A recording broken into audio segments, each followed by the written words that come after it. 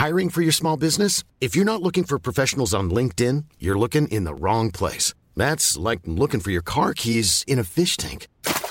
LinkedIn helps you hire professionals you can't find anywhere else, even those who aren't actively searching for a new job but might be open to the perfect role. In a given month, over 70% of LinkedIn users don't even visit other leading job sites. So start looking in the right place. With LinkedIn, you can hire professionals like a professional. Post your free job on linkedin.com/people today.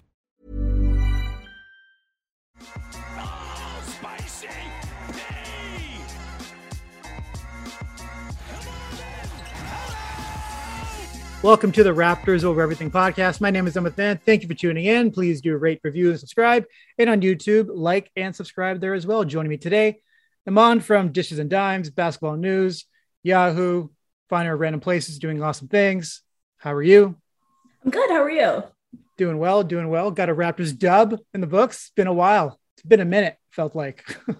It has, yeah. Two wins in the last 3 games. This team is rolling. Hello, playoffs. I mean, that Kings one had happened, but it felt like it was kind of like, okay, so you won that game. You're supposed to. You got Luke Walton fired. Good, I suppose, probably for the Kings franchise and their fan base. But this one felt very different. This one felt like this was the team that we've sort of been waiting for, looking for, and it comes with Yuta Watanabe's return. Not that he was biggest reason why they won. He was obviously a factor, but just overall, biggest takeaway from them getting this, I would say, a big dub. Yeah, definitely. I mean, to me, the biggest takeaway is their defense in the second half. That's what you want to see. That's what, there's so much conversation about what this team's defense is and what it can be. And a large part of this is credit to Utah coming back and what that means. Because the Raptors are, for one, just a thin team in that they don't have, because they're trying to develop and because this is a developing year, they don't have 10 guys who can contribute like they might have in years past. So half of your roster is meant for developing guys, which means your core guys need to be healthy in order for you to come out and win. And those core guys include Yuta Watanabe. Now, they were able to do this without OG Anunoby and Khem Birch, who I would also consider obviously 2 guys that are in that core 7. Sure. So to me, it was their defense. That's the takeaway from this game, was that it was a tale of 2 halves. That first half where it felt like they almost had it felt like they were almost still scarred from the 3-point barrage of the Warriors, where they were just letting. Oh, I was scarred from that. But the amount of paint points that I think I saw a stat that they had 42 paint points in the first half, the Memphis Grizzlies, and the Memphis Grizzlies only scored 42 points in the second half. That to me is insane. And the Raptors have been a good interior defense. Despite not having great size, the reason why they give up so many open threes is because they're not letting guys in the middle. And Ja Morant is probably the one player in the NBA where as soon as he gets into the middle, that's it. That's a bucket. That's a floater. He's one of the greatest guards at finishing, and he can finish over bigs. He's just so fantastic to watch. And it just felt like they were getting outworked. Jaren Jackson Jr. was punking Siakam in the first half. Yeah. Ja Morant was getting whatever he wanted. And then the second half came and you saw exactly what this team is working towards. You saw exactly what their defense could be, and why you have to kind of take those lumps and bruises, because this is a developing year. And we really got to see both sides of it. We saw the bad that can happen. Mm-hmm. Although that's not, I feel like what the Raptors did in the first half wasn't even Raptors defense. I don't even know what was going on. It just felt very lazy. And you saw their lack of size really show out, but they should be able to mitigate that with their length. In fact, I wrote an article about that this week. So it just felt very weird in the first half. In the second half, you really saw the ceiling of this team's defense. Yeah, no question. You mentioned the paint points, only 20 allowed in that second half. So it was a huge difference maker. And after the game, the talk was the defense, obviously, and Nick said he made an adjustment, but overall, he said that the biggest thing that they were doing is that they were cutting corners with their coverage and that they weren't completing. So if they weren't rotating properly, then they weren't getting a defensive rebound. And there was just this constant flow of just the Memphis Grizzlies finding ways to get what they wanted. And in that second half, and we'll get into some of the adjustments here, is that I felt like they kind of pushed up their second line of defense, and that they were including more Gary Trent Jr. kind of playing a bit more off ball defense and poking his hands in.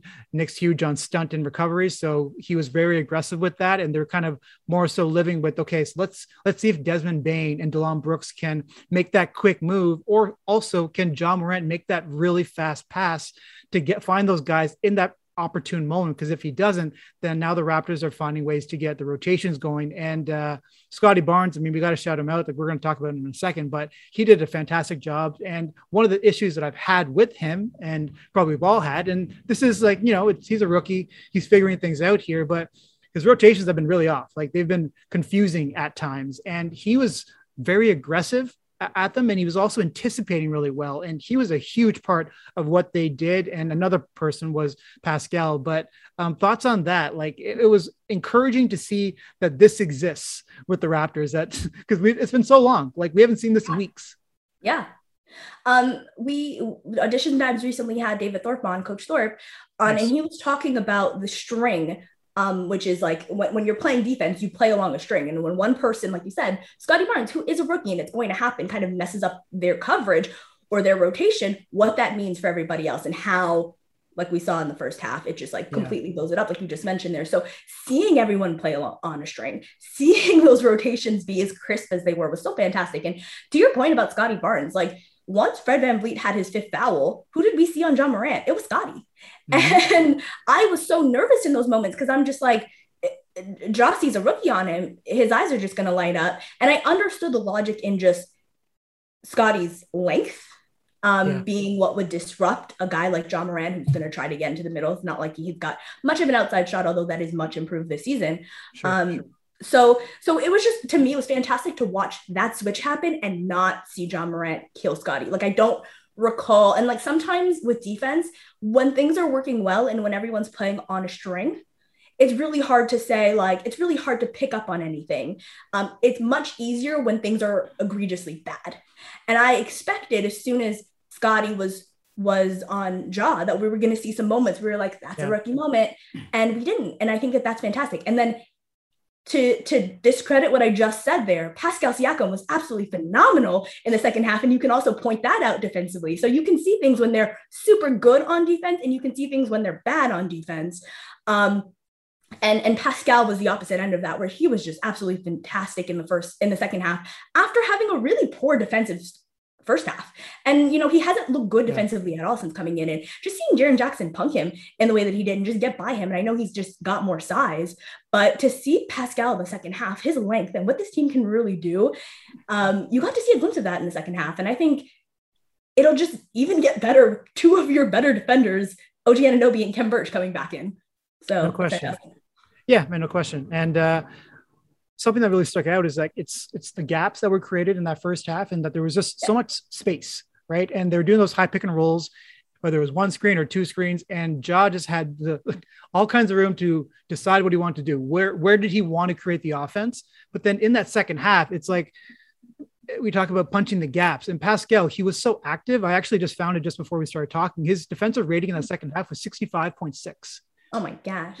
It was insanity. Like, he was absolutely everywhere. And this is the activity. And like Nick Nurse said it, that, okay, I can make some adjustments, but you guys just have to start moving, like start moving and get moving and start making really good reads and start understanding where the ball is going to go and anticipate well. And that is everything about the Raptors defense. Is like, the length is good.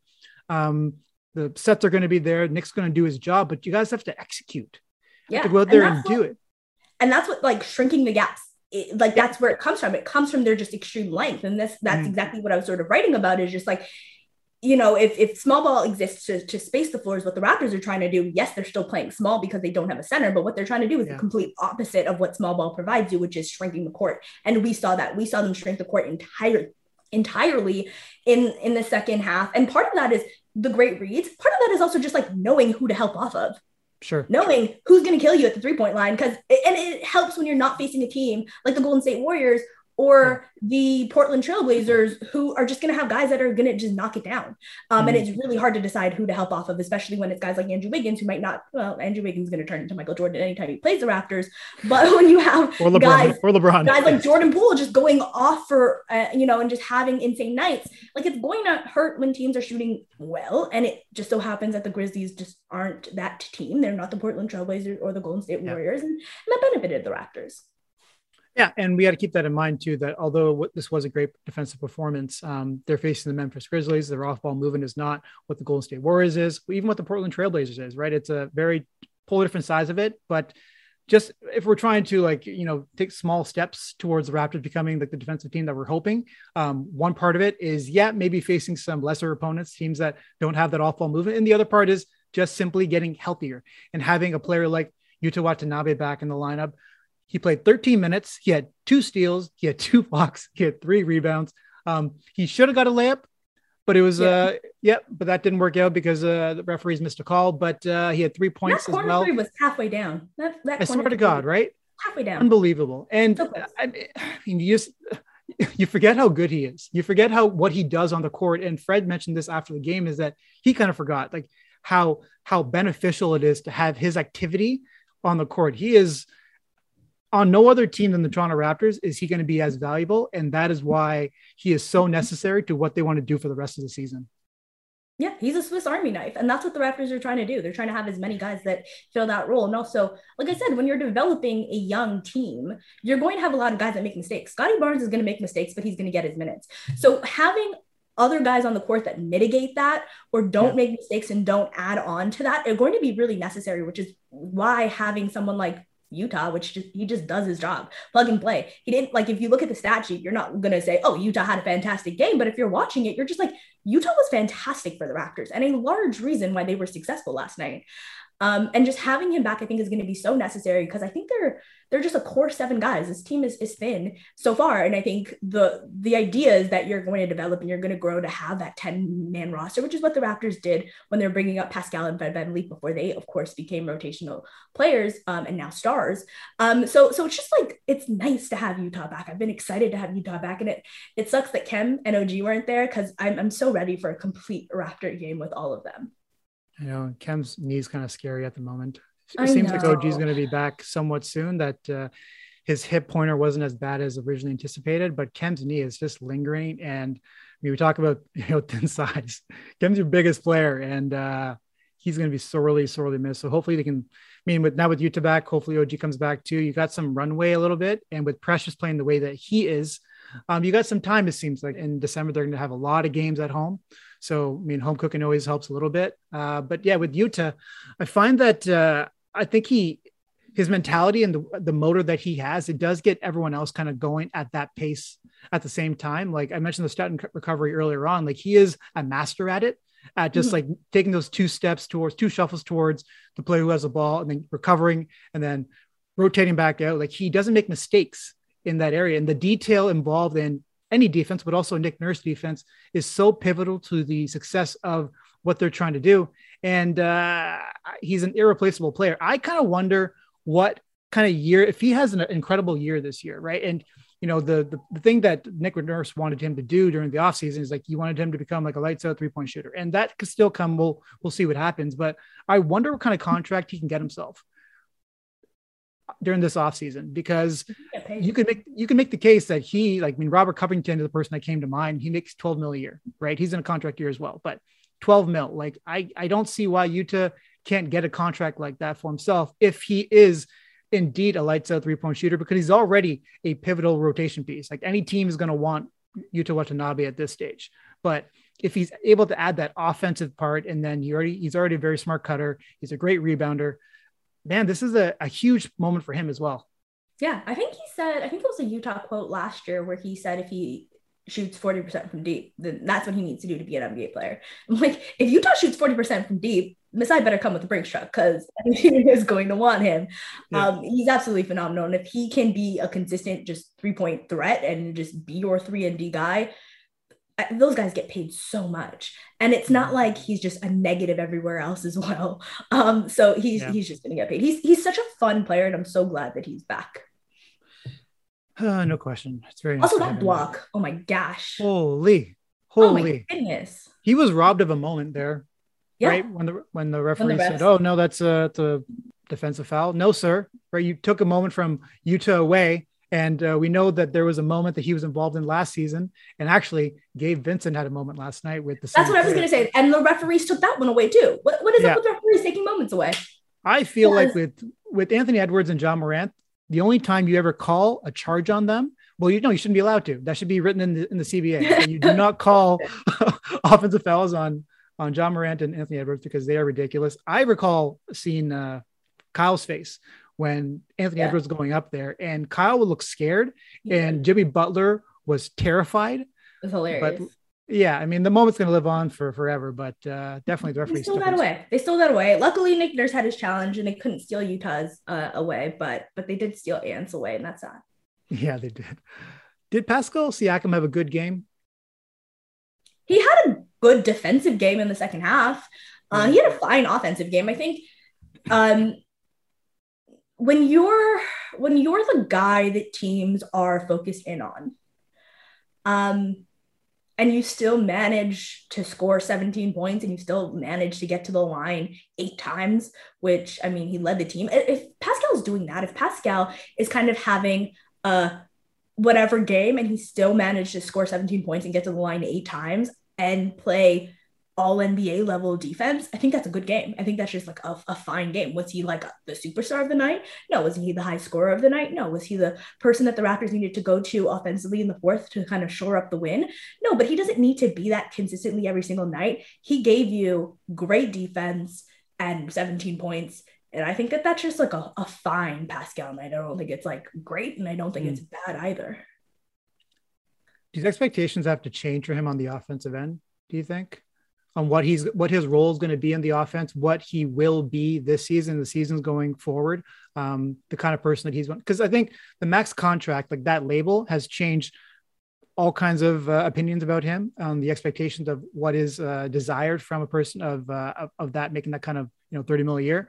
But I find that with especially with Masai too, that he's going to be giving players contracts based on their ability to contribute to winning.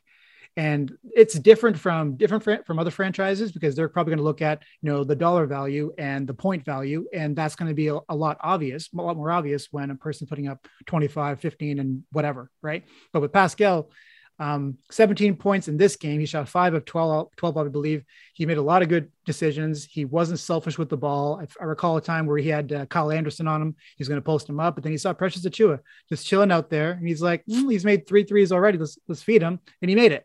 Right. And it's one example, but he's made a lot of decisions just like that. He's not forcing his offense, I think, in the same ways that he was potentially last year, maybe because the Raptors have a bit more talent, maybe because he's trying to be a better leader on the offensive end. It's not necessarily looking for my shot and, passing the ball when I'm doubled. It's about how can we make a better offense possession by possession. Yeah, I think I agree with that entirely. Pascal contributes to winning, and that's why he's paid what he's paid. And I still think he's the highest ceiling raiser on the team. I still think he's the best player in terms of like just who can be the star of your team on nights. I think he's still that guy, and I think he can still do it fairly consistent. I think if the idea is that he needs to average 23 points a game, I think he can do that, and I think he can do that by giving you great defense as well. But on nights like tonight, or nights like last night, I don't think he needs to force anything. That doesn't make any sense to me. It doesn't you had everyone in the starting lineup have double digits. You had 2 guys that had 20 plus points. You had 3 guys that had 17 points. Like there's no need for Pascal to force it on a night like last night. And everything else that he did just contributed to him having a good game and the Raptors having the superstar stellar second half that they did. So Pascal was fine. And some nights he's going to be fine. And some nights he's going to look like a superstar. Got to keep in mind too, that sometimes, the opponent is a factor too. Jaren Jackson, Dillon Brooks, not easy players to score on. And we can give credit to those guys saying that sometimes the defense does win, right? When it comes to one-on-one matchups. And that's okay, because as long as Pascal is doing the other part of his game, which is so dynamic, and that is, helping the team facilitate offense on that end of the floor, and also just being like that help defender that we are accustomed to. And that is a monster. And getting to the line. And that's really important. If your offense, if you cannot find your shots, but you're still able to get to the line 8 times, especially with the refs calling games like they are right now, that's great. How about Gary Trent Jr.? Wasn't that fun? Gosh. Oh my goodness. His shot, the release of his shot is so quick and so powerful that it like makes me flinch watching it at home sometimes. Like it just happens so quickly. My eyes have not been able to adjust to the fact that he's even gotten the ball, let alone put a shot up. And his shot, sometimes he takes them. I'm like, what are you? And you very much have that moment. He is so much fun. This run that he's on is incredible. I think he's still leading the league in deflections, but also just like offensively, I stupidly thought that he wouldn't fit with the bench. And I'm like not talking about demoting him or anything like that, but he's been able to really carry those lineups. And I think it opens so much up for Nick Nurse, just Gary Trent playing in the way that he's been able to play. His shot making is spectacular. It's so much fun. I love him. There's not enough good things that I can say about Gary Trent right now. He's a bad shot maker. He is. J.R. Smith would be so proud. Seriously. Yin and yang. J.R. Smith would be so proud. Yeah. Love J.R. Smith's quote. Contested shots are more fun. Yeah. It's true. That's it's very indicative of Gary Trent Jr. The shots that he hit yesterday, it's nothing different than what we've already seen with him. But I find that the threat of Gary Trent Jr., it's slowly rising. And now teams are becoming so much more hyper aware of what he does. And I think it was Desmond Bain yesterday. He said that, he's one of those players that when he gets a few shots and they go in, like he gets hot and now you don't know what else is going to go in because everything has that potential. And he's so strong and, his step back is there. I'm getting to a point with him that I'm talking like what can't go in when he's putting it up. That's what I'm saying. Good luck, defense. Good job that you guys are catching on. Let's see you try to stop him. Yeah, exactly.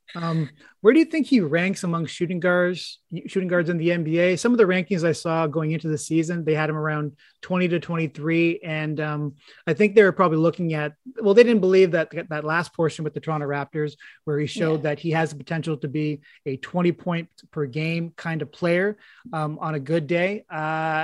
Maybe they didn't believe that was the case or the everyday case for him, but I think he's showing that he has that and plenty more, and that he can probably handle more of the offensive load. Your thoughts on shooting, where he is among shooting guards in the NBA?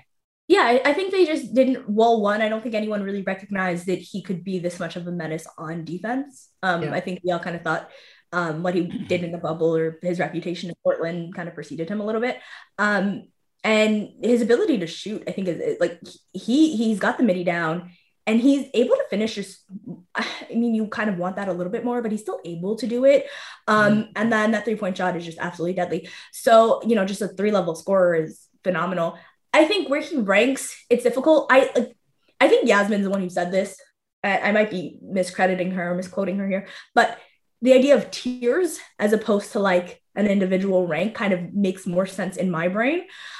So like in terms of a tier, I don't think he's in the first tier with like the James Hardens of the league, right? So like I kind of was like going through it. You have like your James Harden, your Devin Bookers, your Donovan Mitchells. I don't think he's in that tier, right? And that includes like, and then you have like the tier of like, maybe Donovan Mitchell, Bradley Beal, Zach LaVine, CJ McCollum. I think they're all like, ahead of him.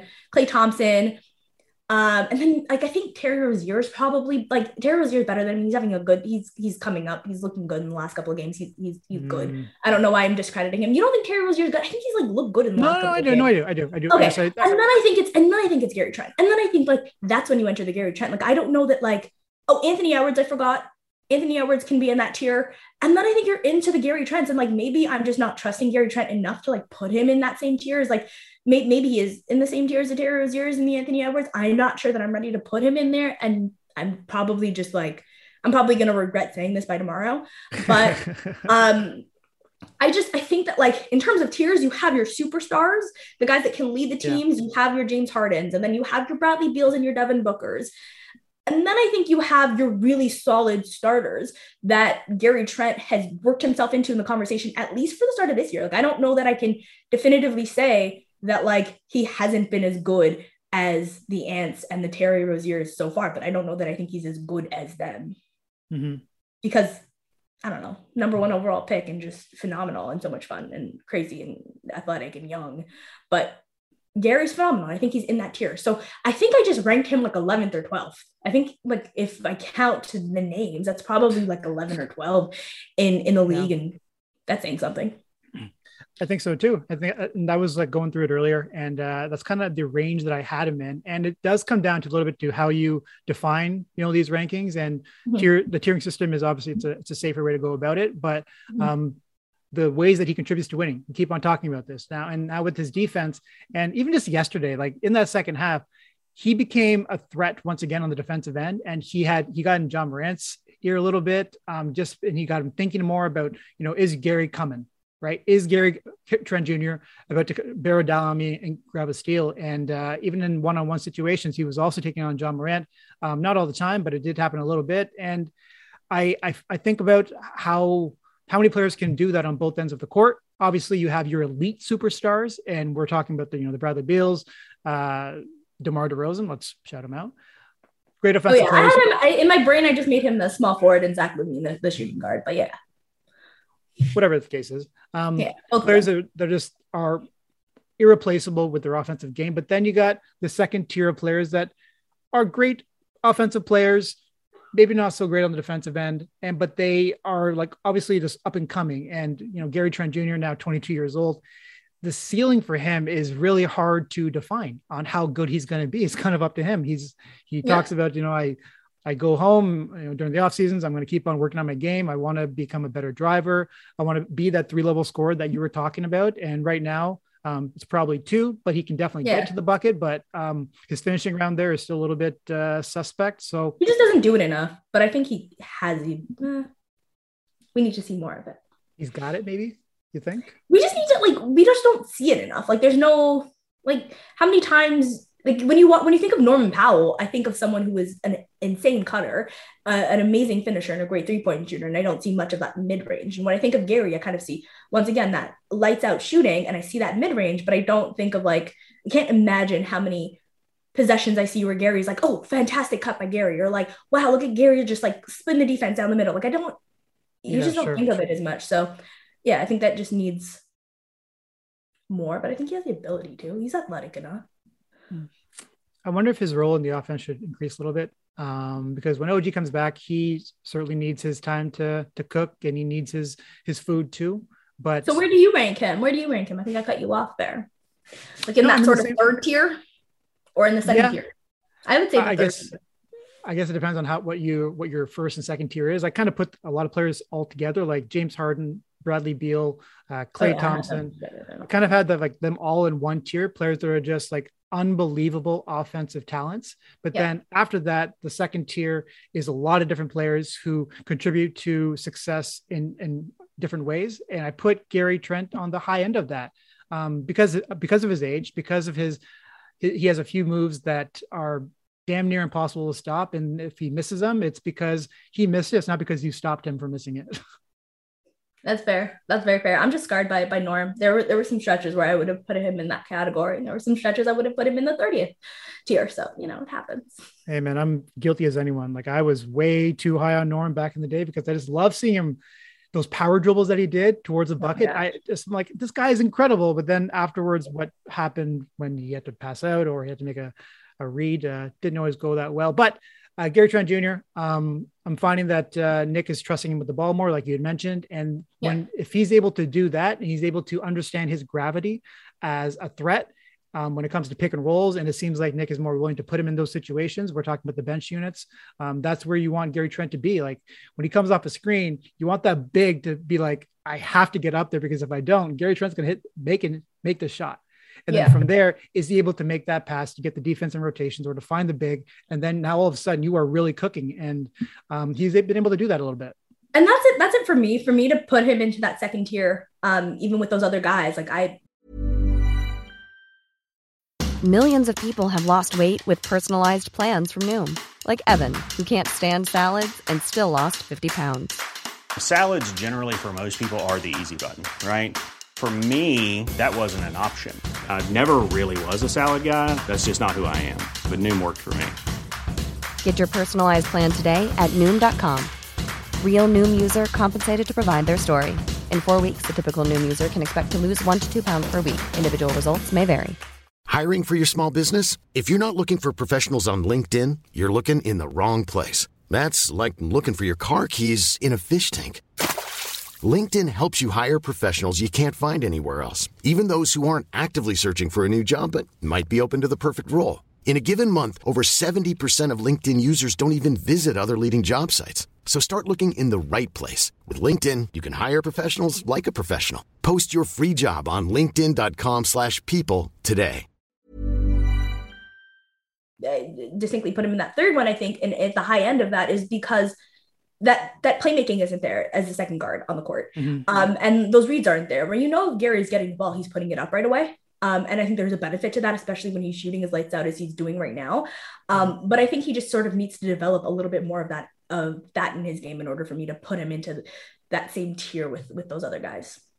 Let me throw some names. Like a Terry Rozier. Let me throw some names at you and you can say he's above or below. Oh, this is a joke. This is a stupid one, but Evan Fournier. He's above. Everybody's above a Knickerbocker.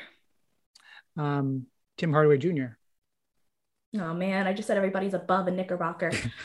I'm testing your trust right now of Gary Trent Jr. You know what? We're riding a high. It's after a win. Nothing I say can be bad. Above, you can say James Harden. Bring it in. I'm gonna rank him above. Our boy Bogdanovic in Atlanta when he's healthy. Hopefully he is healthy. I mean, when he's healthy, okay. I said I was gonna rank him above everybody. When he's it's once again those guys that can do multiple things. Like Gary is a great scorer. He can score, but even when I mentioned Evan Fournier and Terry Rozier, I ranked him above, but they can provide multiple things. You can have them as the main guard on the court. And you can run offense through them. You can't really do that through Gary Trent unless it's just ISO for Gary. And so just their versatility, I think he's better at just if I need a bucket right away, outside of that first game between the Celtics and the Knicks, where, oh my gosh, it was an insane shot making by Evan Fournier. Outside of that, if I need a bucket right away, I probably am going to go to Gary Trent, but their ability to do other things, but his ability on defense, and the Knicks are just horrid on defense. I'm going to rank Bogey on top of Gary. Last name, and then we'll move on. Karis LeVert. Ooh, Karis LeVert, I think we were having this conversation last year, without a doubt. This year, Gary's been better than him. Yeah. No, it's true. I got you. I'm gonna just putting people on the spot, I guess. That's better than him this year. I'm gonna say that. But you know what? Karis LeVert is really great, and I think I'm gonna get a lot of hate for saying that. But what have the Pacers done? It's true. We're going to talk to the Pacers in a minute, actually, because that's who the Raptors are facing on Friday. But let's get back to Scottie for a second here. And I wanted to ask you what you felt was the difference between his game against the Grizzlies and maybe the 3-4 games prior to that. Honestly, I thought he hit a rookie wall, and I know that was something that people were talking about. He just looked very fatigued. And he looked really tired. I think we were talking about the defensive mistakes that he was making. He looked so much more energized in that Grizzlies game, where in the second quarter, when the Raptors needed some sort of offense, and credit to Fred VanVleet for those steals that he was able to get, it was Scottie running the court. It was Scottie leaking out. It was Scottie that was high energy. It was Scottie that was making, for one, his shots. He's taking 3-pointers, which is always fun and weird. And I love it. That's good. Getting legs in there. But his ability to just sort of run the court and have that high energy, I think, really changed the way that he looked, and the way that the team played too. He really carried them in that second quarter when they needed some sort of offense. I wonder if it was done by design, that if found it got to a point where it didn't matter if it was Fred or Scottie bringing the ball up. It was just whoever's closer to the ball, the other person just goes. And in a lot of cases, it was Scottie who's bringing the ball up. And I think that kind of got his motor going a little bit. He actually led the team in distance ran yesterday. Always find that to be an interesting stat. He ran 3.3 miles. That's Fred's stat. I feel like that's usually Fred's stat. I feel like he's led the team and probably the league. Yeah, well, is that a number he has? The league too. But yesterday it was Scotty. And I think that had a lot to do with one, obviously, guarding a bit of John Morant, but also he was extremely active and his rotations were spot on. It's like that attention to detail. And Fred talked about this after the game. He's like, some of our younger players, they don't realize how hard you have to work possession by possession, second by second on defense. And we're trying to instill this in them so they understand how important it is to how we're going to win games. And I think they want to, they just don't realize how much you have to focus. Like if you're a person who has focus issues, or you just don't know how much you have to focus in a game, like there's the physical side of basketball, but the mental side can be exhausting. And it can be exhausting playing defense in a Nick Nurse system. And OG, Pascal, Fred, obviously they know how to do this. They've been doing this. And now it's about getting players accustomed to thinking in the same way that they are. I mean, some of the mistakes he was making over the past little while, it really was just like mental errors, not realizing in transition that, your boy that you're supposed to be guarding, he's cutting to the bucket and Steph Curry just found him for a layup. Or in these rotations, like you have to understand that, okay, so when it comes to these pick and rolls with whoever, Donovan Mitchell, for instance, who's guarding who? Where am I going? What's my next big decision that I have to make? And he's been slow on it. He's kind of reacting instead of thinking ahead. And in that game against the Grizzlies yesterday, I think he was doing more of that. He was anticipating and he was locked in. He wasn't smiling much in the game. That's one thing I realized too. He wasn't like there were no smiles. He was just like laser focused on getting dubs outside of the one where Fred found him for. I was going to say, he had that smile to Fred. Yeah. Yeah. That was a great photo that I saw in Getty there. But outside of that, like he wasn't, he was locked in. And that was a great thing to see because he's so pivotal to what they're trying to do. And understandably, like a lot's being thrown at him. Like not all rookies are playing 30 plus minutes, having to guard point guards and centers and power forwards and small forwards and other guards, but he is. And I'm sure this is aggressive defense as well. Yeah. And, but he's taking it in stride and he just wants to keep on continue to improve. And that's been terrific to see him kind of have a bounce back game like that against Memphis, which was not an easy opponent. No. And I also like enough can't be said about just like, he was a college player in a COVID year. So it's not like just the travel, the games, the practices, all of that was cut down as well. Right. So the amount of minutes that he's logged so far in comparison to what he did last year is just insane. So being able to keep up with NBA pace and NBA size and all of that stuff. Yes. But also like last year was such a weird year for some of these rookies. I'm assuming that most of them are probably going to hit the rookie wall way before we anticipate other rookies would, just because of how weird of a season last year was and how, compact this season is going to be. Yeah. He's got a sneaky back to the basket game too. He's big. He's strong. Yeah. But he finishes. He's a strong dude. Yeah. And like Coach Thorpe on Dishes was talking about how he's showing some of his guys already Scotty tape to say, like, this is the Shaq mindset, which is just putting your back down, putting your back to the basket and going in, or just trying to finish around the rim, staying. Like, he's just like his lack of fear underneath the basket and trying to either back guys down or just like finish around there. It's something that he's showing his guys right now. And I'm like, this is a rookie who just came in and already his tape is being used in training other guys that are professionals. So, hey. It's wild, man. I've talked about that very thing like a couple of times now with Scotty, and it's just so strange to see it. I think it's a bit unheralded of one of his biggest talents is just how confident he is underneath the bucket. Like, yeah, okay, he's huge. I get it. But that doesn't mean that, there aren't like arms hacking at him and, bigger players than him trying to stop him from getting to the bucket or finishing, but he's just so focused. He's calm. It's strange, actually. Tape already being used to train guys already. Holy smokes. Okay. Well, let's move on to another player. Let's talk Precious Achiuwa, our 3-point specialist. Yeah. Future Hall of Famer. Precious Achiuwa. Guy. Yeah. I was saying that he came in following the footsteps of Jason Kapono, 3-point specialist from the Miami Heat. So can't wait to get him in 3-point contest representing the Raptors. Cannot wait. He looked very confident yesterday taking those shots, and they're all kind of within the offense. I think a few times previously and maybe during the preseason, him dribbling down the court, taking a three, maybe not things that you're looking for, but within what he did yesterday is that everything was within the flow. And I think that's kind of where his comfort zone needs to be. I'm sure he's been kind of unsure of where he needs to find his offense, but overall, I mean, like you want him, flying out to shooters, you want him rolling to the bucket, you want him getting out in transition. And, the transition part has to be through the defense too, which has been a little bit up and down. But that's kind of where his offense is going to come from. And then plenty of possessions for him to get all the points he wants if he's doing all these fundamentals, because his energy and his motor, his frame, like he's got that body type to be really successful at that center position in this NBA. He was great. He was great on defense. It was just another good game for him. And then offensively, like you said, his shots were coming in rhythm. They were coming to him. He was not forcing the issue. And Precious is such an interesting player because I do think he has such a high ceiling. And there are moments where he has these flashes of brilliance. And he has such a high ceiling that he sometimes just does too much.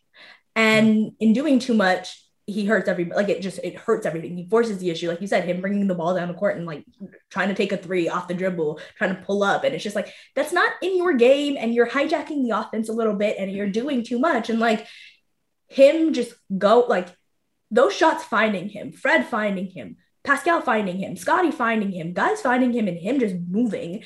That pass that Scotty had, on the move to Precious right underneath the basket, that was beautiful. Yeah. And that's just things happening when guys are moving and when the offense is flowing.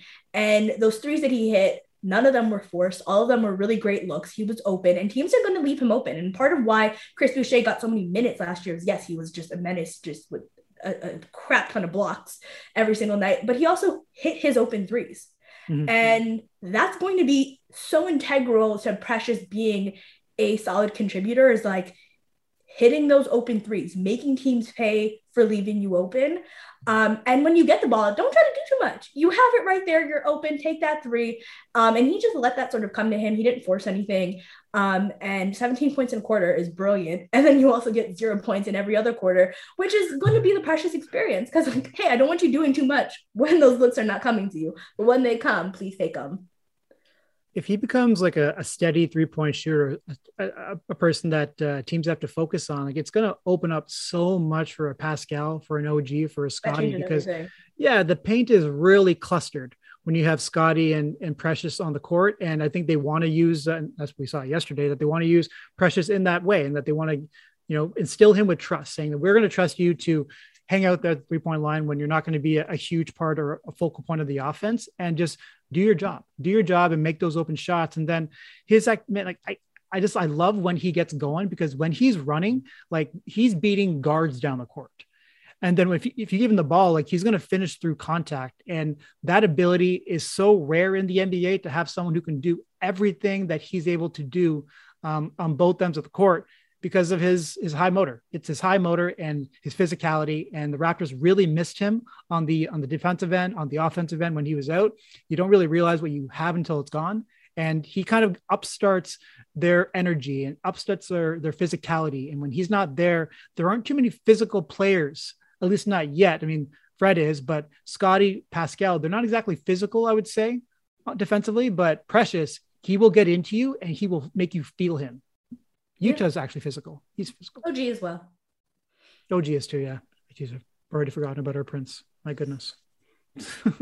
How about your boy, Freddie VanVleet? So my boy.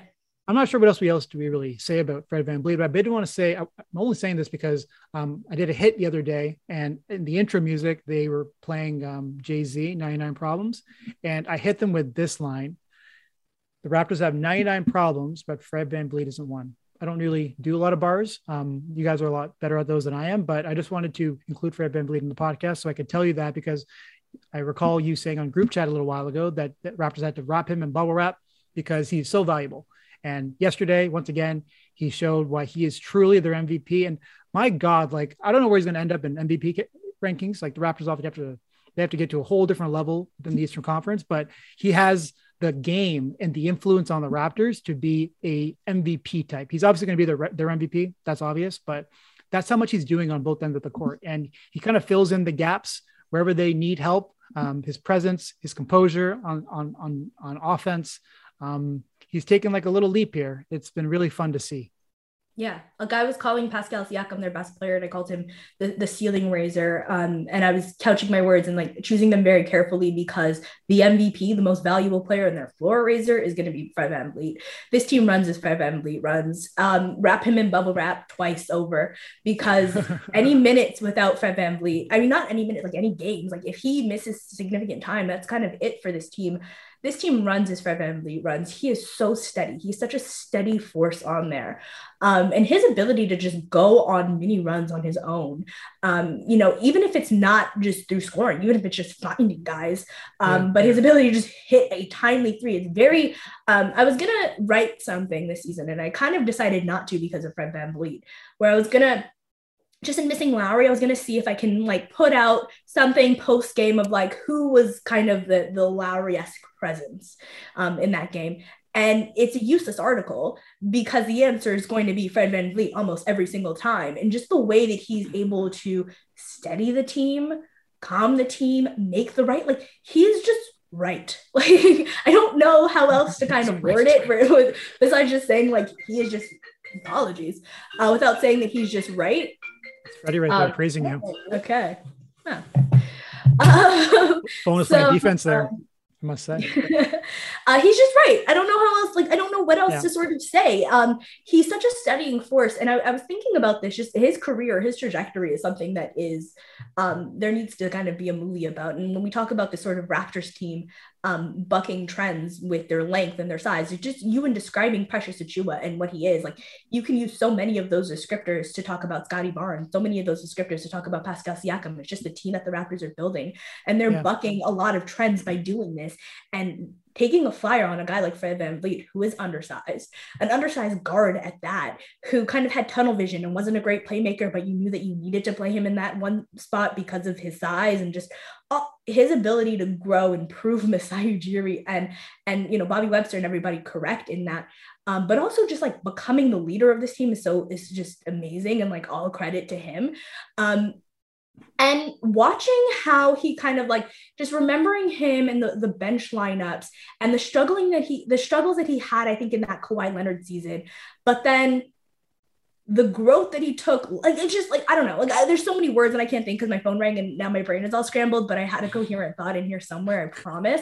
But all of that to say, Fred VanVleet has been the MVP of this team. They need to wrap him in bubble wrap. He is so important. He comes so clutch. Like, I don't know where he ranks in terms of clutch scoring or assists or anything like that, but it seems like whenever the Raptors kind of need timely buckets or baskets, he's there. And I know there's been this whole thing about like fake comebacks.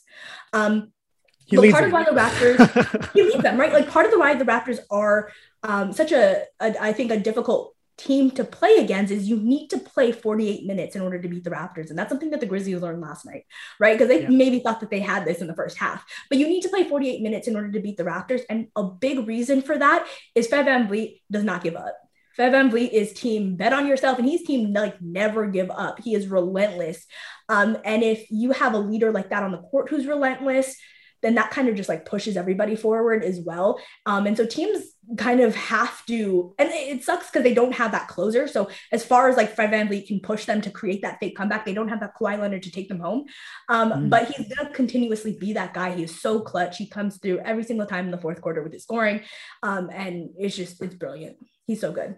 Can't say enough good things. I put this up the other day, so I wanted to verify. He is 14th right now in fourth quarter scoring. Guess who leads the league in fourth quarter scoring? Take a while. Probably DeMar DeRozan. It is DeMar DeRozan. Guess who's second? Zach LaVine. It is Zach LaVine. Exactly. Really? I was just like, the Bulls. Wow. Okay. 128 points so far. And I would imagine Fred's going to probably stick in somewhere in this area. Obviously, there's some great players behind him. CJ McCollum. I think James Harden's behind him. So that's going to change a little bit, I'm sure. But overall, like as you're talking about, his ability to create in all situations now. And like we're seeing teams now, like they're putting Desmond Bane on him. They're putting other bigger, more athletic players, and he's still doing it. He's still doing it. So now they're really trying to figure out, like, okay, so our bigs, we don't want to do drop coverage because Fred's going to burn us. Our point guards can't really guard him because Eastern Conference. Anybody? Nick Vucevic this season, they learned.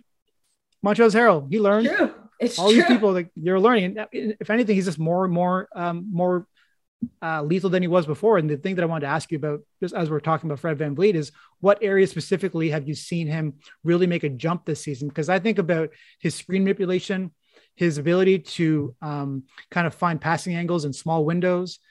Things like this are helping him give new dimensions to his offense, because he already was a great one-on-one player. And his shooting was obviously, I mean, he's got deeper range now, it seems like, but other than, maybe the things that I've kind of mentioned, or if you want to elaborate on those, like what are some areas that you're finding that he's really taking a big leap forward? I think you hit it exactly. I think those are the, and that's what you needed from your main guard. Now that he's taking over point guard duties, that's kind of what you needed. And his growth, like, I think, I'm not saying that Fred VanVleet is a finished product. I'm not saying that he's like perfect in any way. But I do think he's putting up this all-star, in my opinion, an all-star caliber season thus far. And he has been this team's MVP. The playmaking, it's and I like that you said the manipulating of screens as well. Like, his ability to find guys. And just, I was worried about Raptors sort of pick and roll offense, especially if they're not going to play.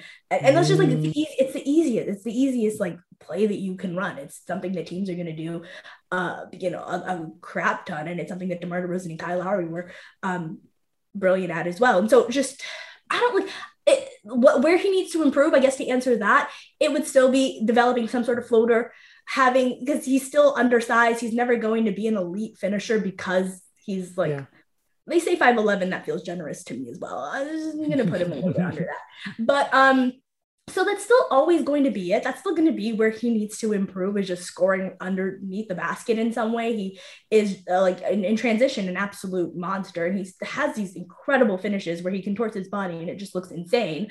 But just being able to reliably pull up from 10 feet would be nice as well. He's doing handstands now. Did you see that? No. Yeah, he does handstands during pregame. Oh, wow. Okay. Look at the Raptors IG. Yeah, he's doing that, and then he hits the phone away because he doesn't want people knowing it. But I think he's doing yoga. He must be doing something like that, because, like you're talking, he's very nimble. Yeah, he's very nimble, man. He contorts it in so many different ways, and he's still finding ways to continue to go downhill. And then when he's at the rim, he's like, all right, well, I'll just figure it out from there. So, and that decision making has been one of the main things that's improved as well. Just his decision making on the court, night and day from early Fred VanVleet. I think he was always kind of composed, but I think he's reading situations better, and he's understanding where the passing angles are going to be. There was a play last night, I think it was late in the fourth quarter, where he was getting doubled around the end line, and he found Pascal, who was standing underneath the bucket, right? It was like he passed it between two players, and he just found him. He's doing so many passes like that, and he makes you feel so calm. I feel so calm when he gets on the court after, I mean, we've had some issues with the bench so far. And so when he enters a game, I'm happy. Yeah, he was steady, but I feel like he was steady in like in a tunnel vision kind of way, where it was mainly for himself as opposed to like finding other people. Also, I want to say his ability to split the defense, super. Yeah, peace. That pretty much does it on all this Raptors stuff. Did you have anything else you wanted to talk about? No, that'll do it. They play the Pacers on Friday, and last time you and I did a one-on-one. Paris LeVert, you're better than Gary. Don't go off. I'm sorry. Yeah.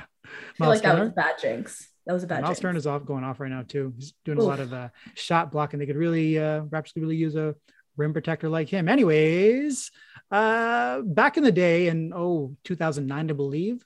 This is a trivia question for you. So that's what I was going to get. I didn't actually mention that last time you and I talked. I offered you a trivia question, and you got some of them right, and it really bothered you. They didn't get more, so I'm going to give you another one. 2009, I believe it was Jermaine O'Neal was traded to the Toronto Raptors. Mm-hmm. What players were involved in that trade that went to Indy? The 17th pick that became Roy Hibbert. That's the toughest one, actually. So good. TJ Ford. Yes. TJ Ford. Think of big European. Big European. Rasho Nesterovic? I just think of him as a Pacer and a Raptor. That is. It is. Yeah. Wow. Yes, I just think of him as a Pacer and Raptor. Because he had two Raptor stints, so I couldn't remember if 2009 was one of them. Or 2008, I guess. Kudos. Well done. Wasn't sure if you're gonna get that one. There you go. So that is a podcast, everyone. Do follow Iman, her work with Basketball News, with Dishes and Dimes podcast every Sunday with them. And closing thoughts, Aman? Anything? Yeah, the Raptors could be 3-3 after this, what seemed like an awful 6-game road trip, and just finishing 500 on that road trip would be phenomenal. So hopefully they get that win. After all the concern on Raptors Twitter, look at this. They could be 3-3 on this road trip and 500 and 10-10 on the season. Like, come on, guys. What are we doing here? December's coming. They got a lot of home games. This is the time they're going to make their move, and they're going to be healthy. Okay, everyone. Talk soon.